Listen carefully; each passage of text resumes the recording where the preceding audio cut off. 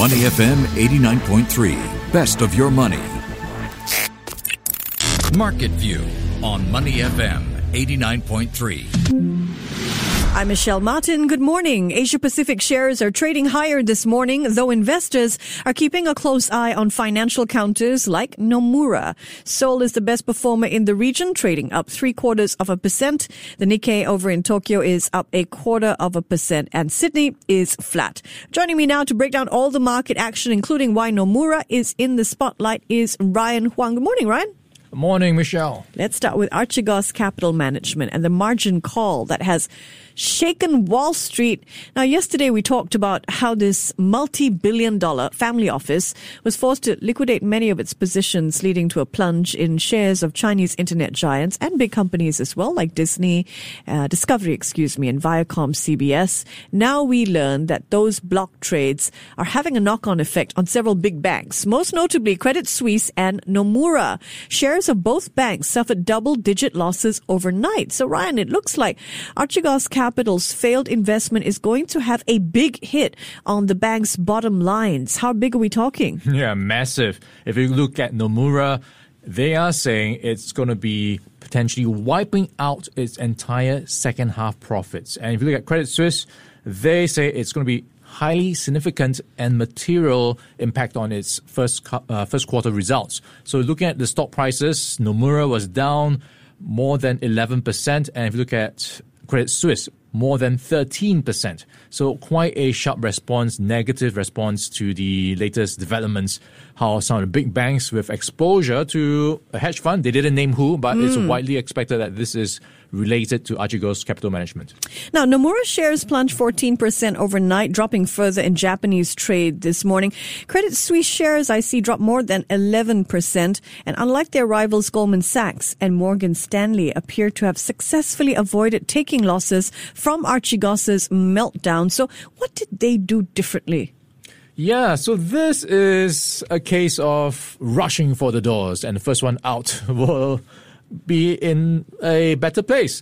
And pretty much you've got a couple of banks with exposure, and Goldman and Morgan Stanley were the first ones out of the door. So you've got them in the lead up to yesterday already selling their shares in whatever exposure they had to unwind. So they, looking at Morgan Stanley, sold off around $15 billion in shares over a few days last week. And Goldman Sachs managed to sell off most of its stock related to the Archegos margin call before Friday. So this is in contrast to Nomura and Credit Suisse, who did not manage to unwind their trades by Monday when they announced that they will be taking a big hit on their bottom line. So this is actually quite an interesting backstory to how all four of them were trying to get a consensus to decide what to do, but they couldn't, and they broke rank, and now you have what's playing out, every man for himself. All right, I want to take a step back and understand what happened, because we're all about investor education on this show, and a closer look at what happened to Archegos Capital Management. Can you briefly remind us what a margin call is? Okay, so this is where you are able to trade a bigger, a more sizable position than what you can or need to pay up for. So this is where maybe you might just need to pay up 10 or 20% of your position in order to hold on to that position. So it's in a way a bit of a leverage play. And this means higher profits, but at the same time, outsized losses as well if it swings the opposite way to what you were expecting. So this is what we are looking at in terms of margin. You just need to trade a bit or put up a bit of a margin to trade the wider position. All right. Now tell us about the contracts. Now the contracts were the heart of the meltdown. And I understand Archegos was using a financial instrument that's actually banned in the US, but which many online retail investors may be familiar with. Yes, so this is around what's called a CFD, or contracts for difference. In the US, technically it's illegal, but you can pretty much trade it anywhere elsewhere in the world, in Europe, in Singapore. So with what's here, you can get margins of maybe 10 to 20%.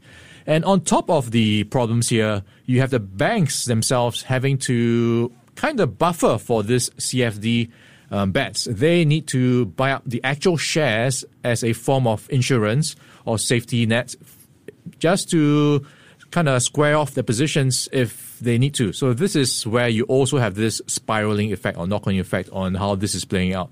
So this is on top of the extra leverage that the banks probably gave to Bill Hwang. So there are so many warning signs or so many fronts that is painting a picture of excessive risk-taking.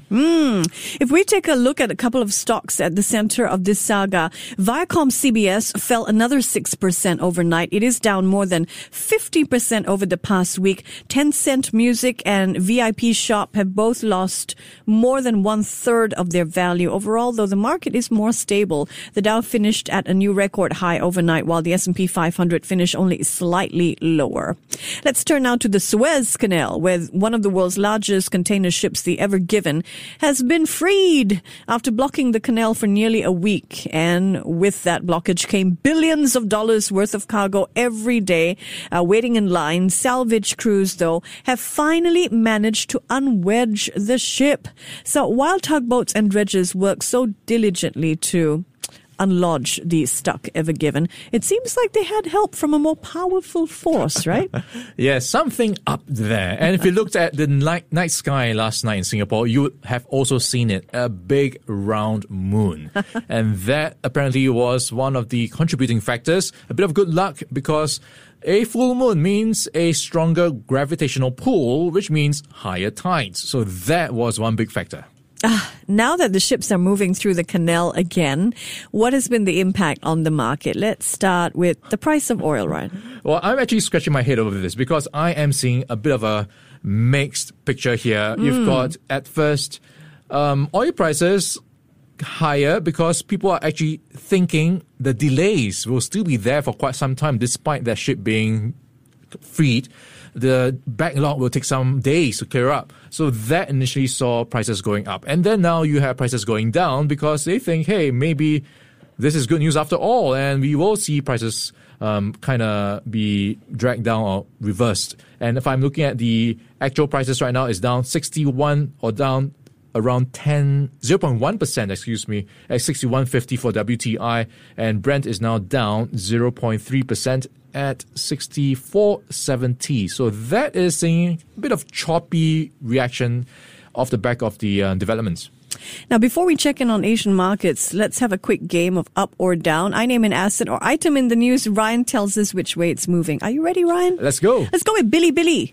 All right, Bilibili would be a down for me because day one was a downer. It was down 1% below its listing price. So this is pretty much reflective of how there's no longer a strong market appetite. Yeah, down for IPOs. me as well. I agree. Second time in just 1 week that a new listing in Hong Kong has done poorly. So Bilibili is a Chinese video platform. Its secondary listing on the Hong Kong exchange yesterday fizzled, dropped nearly 7% below its listing price. Next up, Jardine Strategic. This is going to be a down for me because Jardine Matheson has confirmed, as widely expected, it will not intend to raise its offer price of $33 per share for its 15% to buy that 15% stake in Jardine Strategic. So you are not getting a sweeter deal. Yeah, I'm going to go with down as well. And worth noting that minority investors argue this is not fair value.